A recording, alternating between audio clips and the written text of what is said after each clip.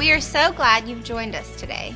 If God is doing something in your life through this ministry, we want to hear about it. Send us an email at live@trinitynwa.com to tell us your story. You can also go online to give to this ministry by going to trinitynwa.com and clicking the red Give Online button. Again, thank you so much for joining us today. If you want to experience more content, visit our website or subscribe to our YouTube channel. Get your pen out. Whatever you're going to take notes on, a piece of paper or your tablet or your pen or your phone or wherever you're going to do this. I'm going to tell you a story. I was reading this story this week. I've read it lots of times, but I just noticed some things about it I thought were quite interesting. It was a king named Ben-Hadad, and he was the king of the Arameans. And he took his army and he blockaded the city of Samaria, where at that time the children of Israel were residing with the king. The king was King Ahab at that time, and this is where Ahab had decided that he was going to, instead of Jerusalem, this is where he was going to rule. So the king of the Arameans comes and blockades the city. And he sends a message into the king and to all the inhabitants. And basically the message is this. I'm not going to read it to you. But basically he said, I'm here to take everything of yours of value that I want. And there's not anything you can do about it. And you might as well hand it over to me. Because if you don't just give it to me, I'm going to take it anyway. And there's more to the story than that. But the gist of the story is this. God had other plans. God had other ideas about what should happen in that battle. And by the time that battle was over, the Arameans had been defeated and sent packing back home. When they got home, they decided that they would prepare for another attack, that they would kind of lick their wounds and gather themselves together, get their minds right, and at another time when they felt strong again, they would go back and try it again. But when their officers of the Arameans gathered together with King Ben-Hadad, they were having a what went well meeting, and not much had gone well. And so the officers thought they knew what had happened. They thought they had a thumb on the pulse of why they had suffered this defeat. And so they told their king, the reason we lost that battle is because the Israelis' God is a God of the mountains. And we fought in the mountain. He's not a God in the valley or in the plains. But he's a mountain God, and so they defeated us. And so what we need to do the next time we go back is we need to gather ourselves up and strengthen ourselves even more so and fortify ourselves. But the next time we'll pick the location and we won't fight on the mountain again next time because that's where their God is strong. He's a God of the mountain. So I take you to the text. 1 Kings chapter 20. Let me give you a second to find it. 1 Kings chapter 20, starting in verse 28. I've given you a foundation so you'll understand this text. 1 Kings 20, verse 28. The prophet the first time around had come and spoken to the king of Israel, told him what to do and what was going to happen. Here he comes again. Because the enemy has come back now. It's the season for battle, and so the enemy has strengthened themselves and they think they are ready now to pick this battle and to win. And so the man of God comes again and says to the king of Israel, this is what the Lord says, because the Arameans said that the Lord is a God of the hills, but not a God of the valleys, I will hand over their entire army to you, and then you will know that I am the Lord. And they camped facing one another for 7 days. And on the seventh day, the battle started. And the Israelites killed 100,000 Aramean foot soldiers in one day. The survivors fled to Aphek. The city where the wall fell on 27,000 of them. The wall fell on them. That's significant. 100,000 of them die in a battle due to soldiers. 27,000 of them died trying to run away, got hit by a wall. And Ben-Hadad, the king of the Arameans, had also fled. And he came to the city and he hid in an inner room. The Arameans found out on that day that our God is not just the God of the mountains or even the God of the plains, but He is the God of everywhere. Even in the valleys. The place, this is so interesting and I want you to get this. History records that the place that the Arameans picked for the second battle was a place called Aphek. And that later on, are you with me? Are you still hearing this?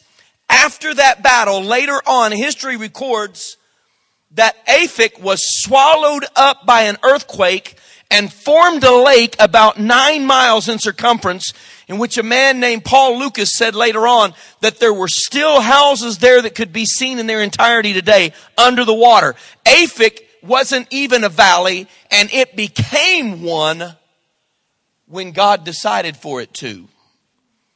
And God is over all that too. He was the God of the mountain. He was the God of the plains. He was the God of the valley. And He was even the God who created a valley when He wanted to. And all this got me to thinking that God is the God of the valleys of our lives. Now, all of us love it when He's the God of our mountaintop experiences, right? And that's where we want to stay. That's where we want to live.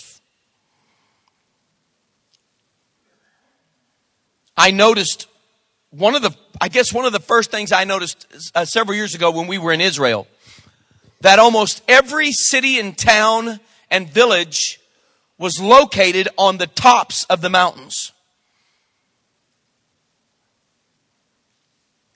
And it's because so many of those cities and villages and towns are so old. And back in the day, before technology is what is today, they were defending themselves by being on top of a mountain because they could see anything around them. It was more easily defended.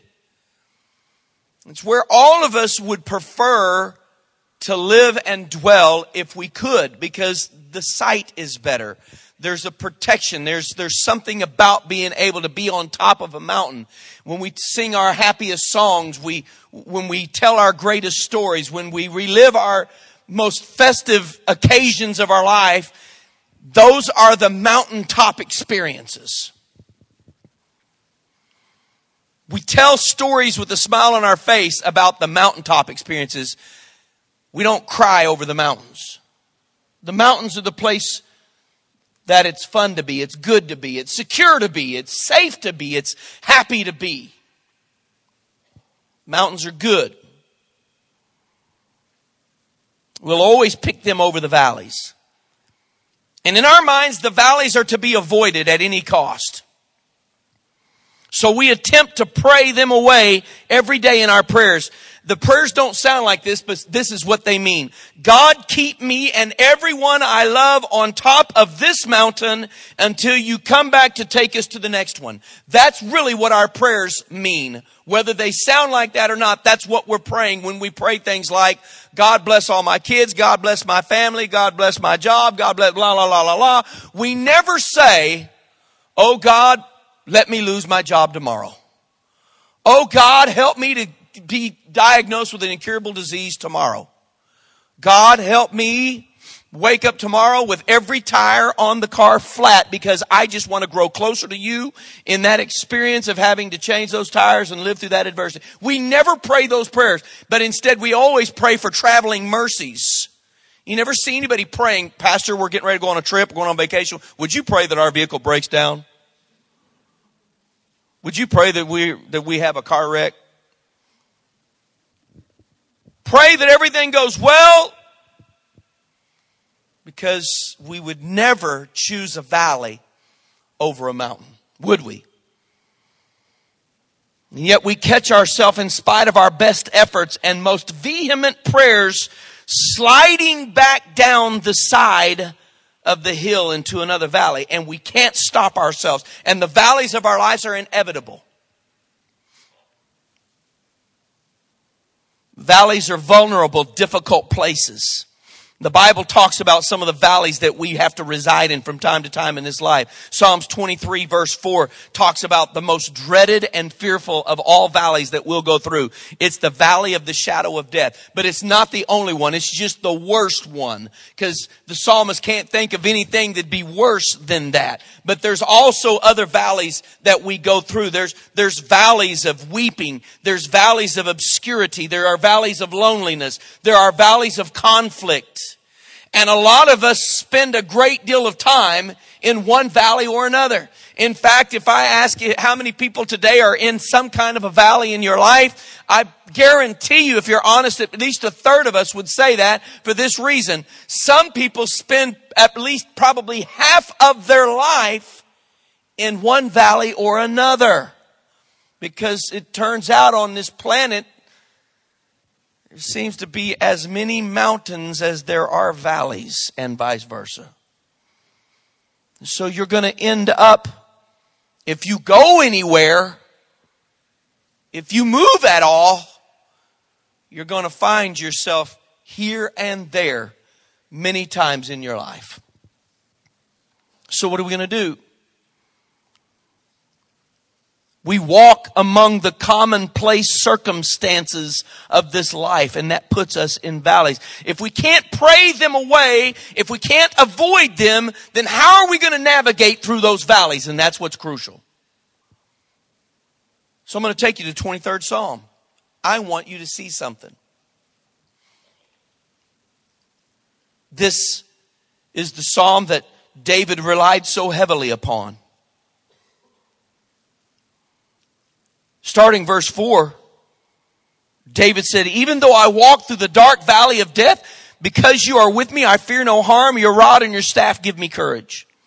And you prepare a banquet for me while my enemies watch. And you anoint my head with oil, and my cup overflows. And certainly goodness and mercy will stay close to me all the days of my life. And I will remain in the Lord's house for days without end." Now, I got to show you something. Wave at me if you're still paying attention. I got to show you something.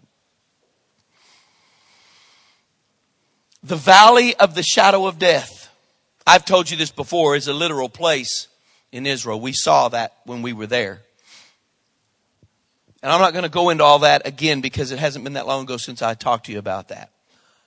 But symbolically, that valley of the shadow of death represents to us the most desperate and difficult valley of all. That is the valley where you and I face our carnality, and that is the place where eventually we will have to come to terms with letting go of this life and moving into the next.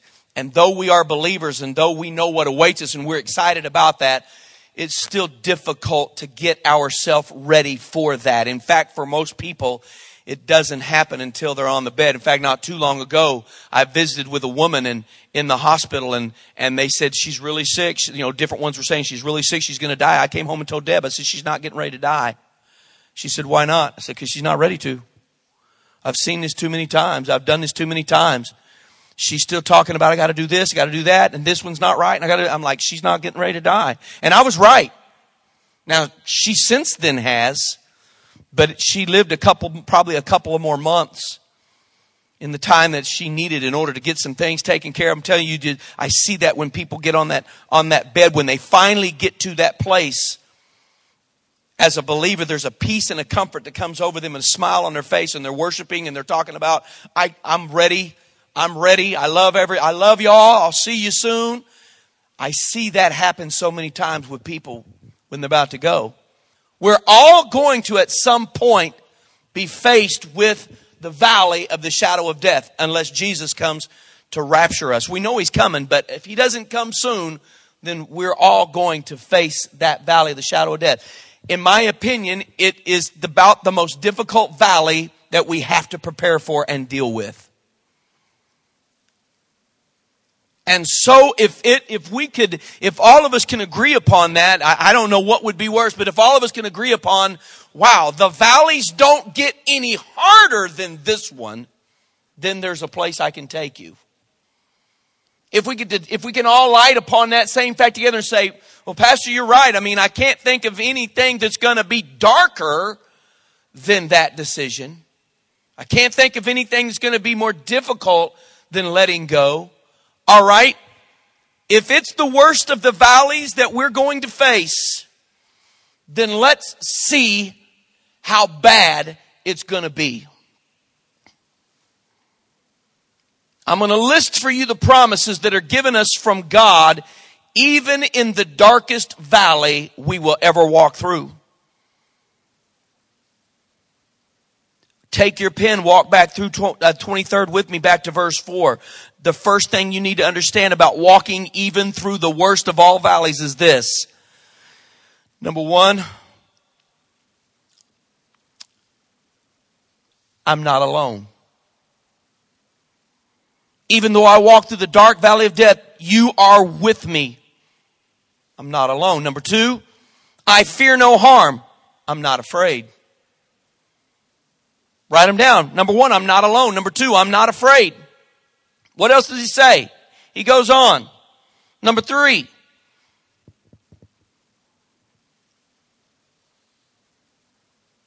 I fear no harm. I am courageous. That's number three. Number four, will your rod and your staff give me courage? Number four, verse 5. You prepare a banquet for me while my enemies watch. I'm provided for. Number 5, you anoint my head with oil. You know what that one means? I am healed. I'm not going to go into depth on that, but that's what it means. I am healed. Number 6, my cup overflows. That means I am blessed.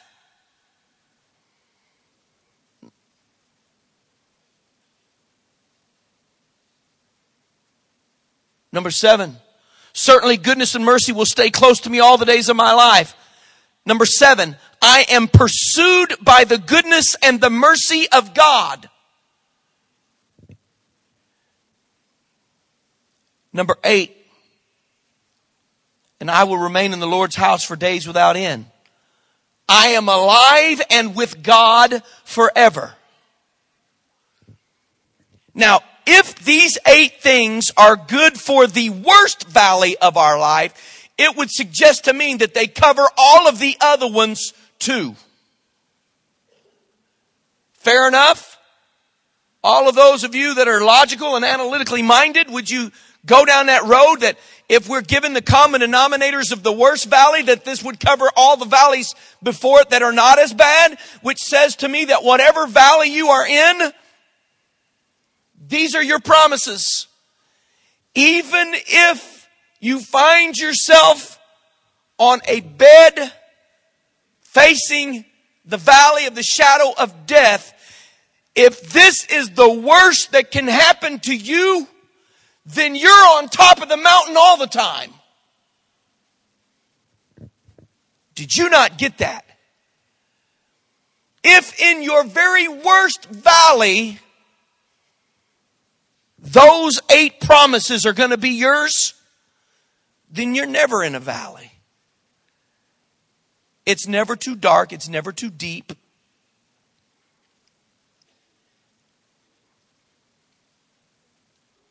God is still God in every valley that we go through.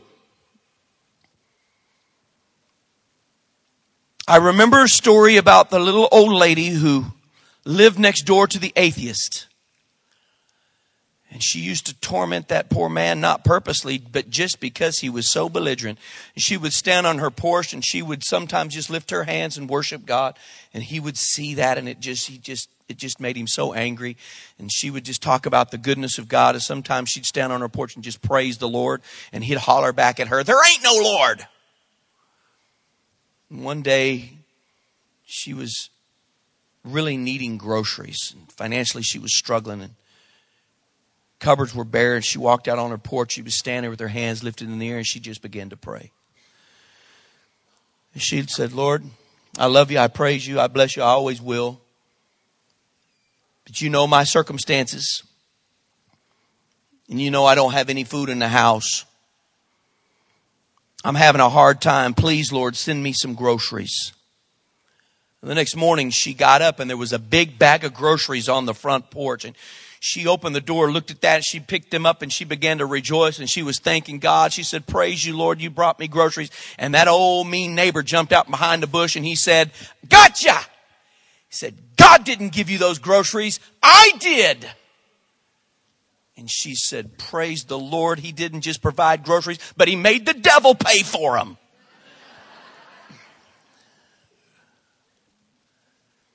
Because God is God over all the valleys. He's God of the hills. He's God of the plains. He's God of the valley. He wins every victory. He keeps his family close. He's going to defeat every enemy. He's going to make the devil pay for everything that he's caused. And though Ben-Hadad thought that Israel's God was limited to a certain place, he found out that day that our God is just as strong in the deepest valley as he is on the highest mountain peak. He's just God everywhere. Somebody say amen.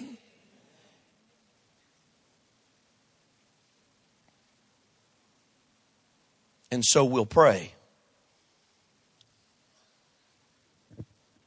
Because somebody's in a valley. Somebody's always in a valley. One of the most difficult things about doing what I do is waking up every day with the knowledge that somebody in my family that I love so much is in a valley. There's always somebody in the valley. There's always somebody struggling. People who are sick, people who are hurting, people who are broke, people whose relationships are falling apart, people who are in the valley of the shadow of death. Just this past week, guys, one of our dear buddies from our Hispanic service passed away and left behind a wife and 3 little children. 3 little ones. And that poor lady sat right there and she just wept and sobbed through that service because the breadwinner is gone. And she don't have a clue what she's going to do with 3 babies. This life is hard.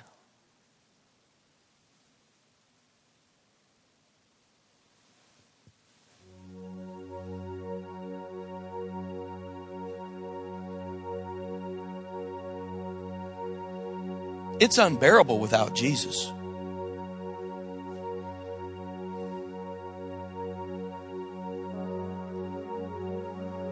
I'm struggling with whether or not to tell you this story because I don't want to put anybody's business on the street. And a lot of you would know who I'm talking about. But he's coming through. I counseled just last week with a young man who took a 9mm and felt for his heart to see where it was beating. And once he located the beating, he put the 9mm to it and shot there. 3 weeks later, he's sitting in my office. Didn't even have surgery. The hole in the tub behind him was bigger than either one that went in or out of his body.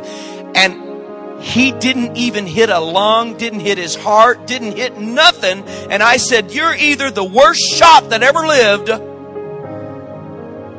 or else God must want you here. And he said, I'm not a bad shot. And I said, do you think that was a miracle? He said, it had to be. And I said, do you think God's got any more of those in him? He said, he's infinite. He could do as many miracles as he wants. I said, you reckon he could do any more for you? I guess. I said, I think he could too. If he could do that, then he can do anything he needs to do to make your life worth living. So some of you are struggling because the valley this time is so deep and so dark. and so heavy and so burdensome. David walked through that valley. He walked through some really deep, dark, lonely, painful valleys. He says, I've discovered 8 things about the worst valley anybody can go through, and they're all good things about our God. He can bring us through the valleys of our life. He's just as much God down there as He is up here. Doesn't make a bit of difference to Him. He's able to navigate you through, over, under, around, wherever you need to go. He's going to get you where you need to get. He's still God of the valleys. So we're going to sing a song and open up these altars. I didn't preach very long this morning. Look at your watch. Some of you already knew. You're like, oh my lands, is he just calling halftime? He's getting ready to rest and do it again. No, I'm not. That's it. That's all you need. That's all you need is an encouragement and an opportunity to get on your knees. I have prayed today for you. I have prayed for a peace that passes understanding, that can keep your hearts and mind in Christ Jesus. I have prayed for healing. I have prayed for restoration. I'm praying for restored joy.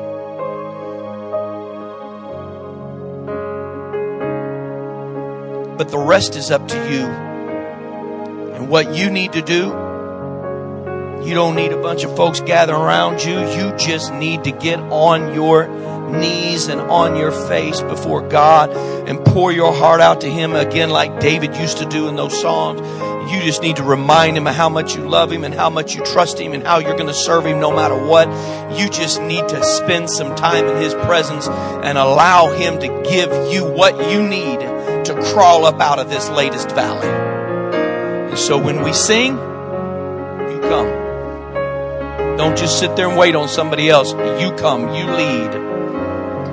You lead the charge. The one who's most discouraged, the one who's in the deepest valley, I want you to lead the charge to the mountain. I want you to be the one to lead the rest of the people to a place of prayer and dedication and commitment, a place of peace and a place of rest. As they sing, let's pray. God bless you.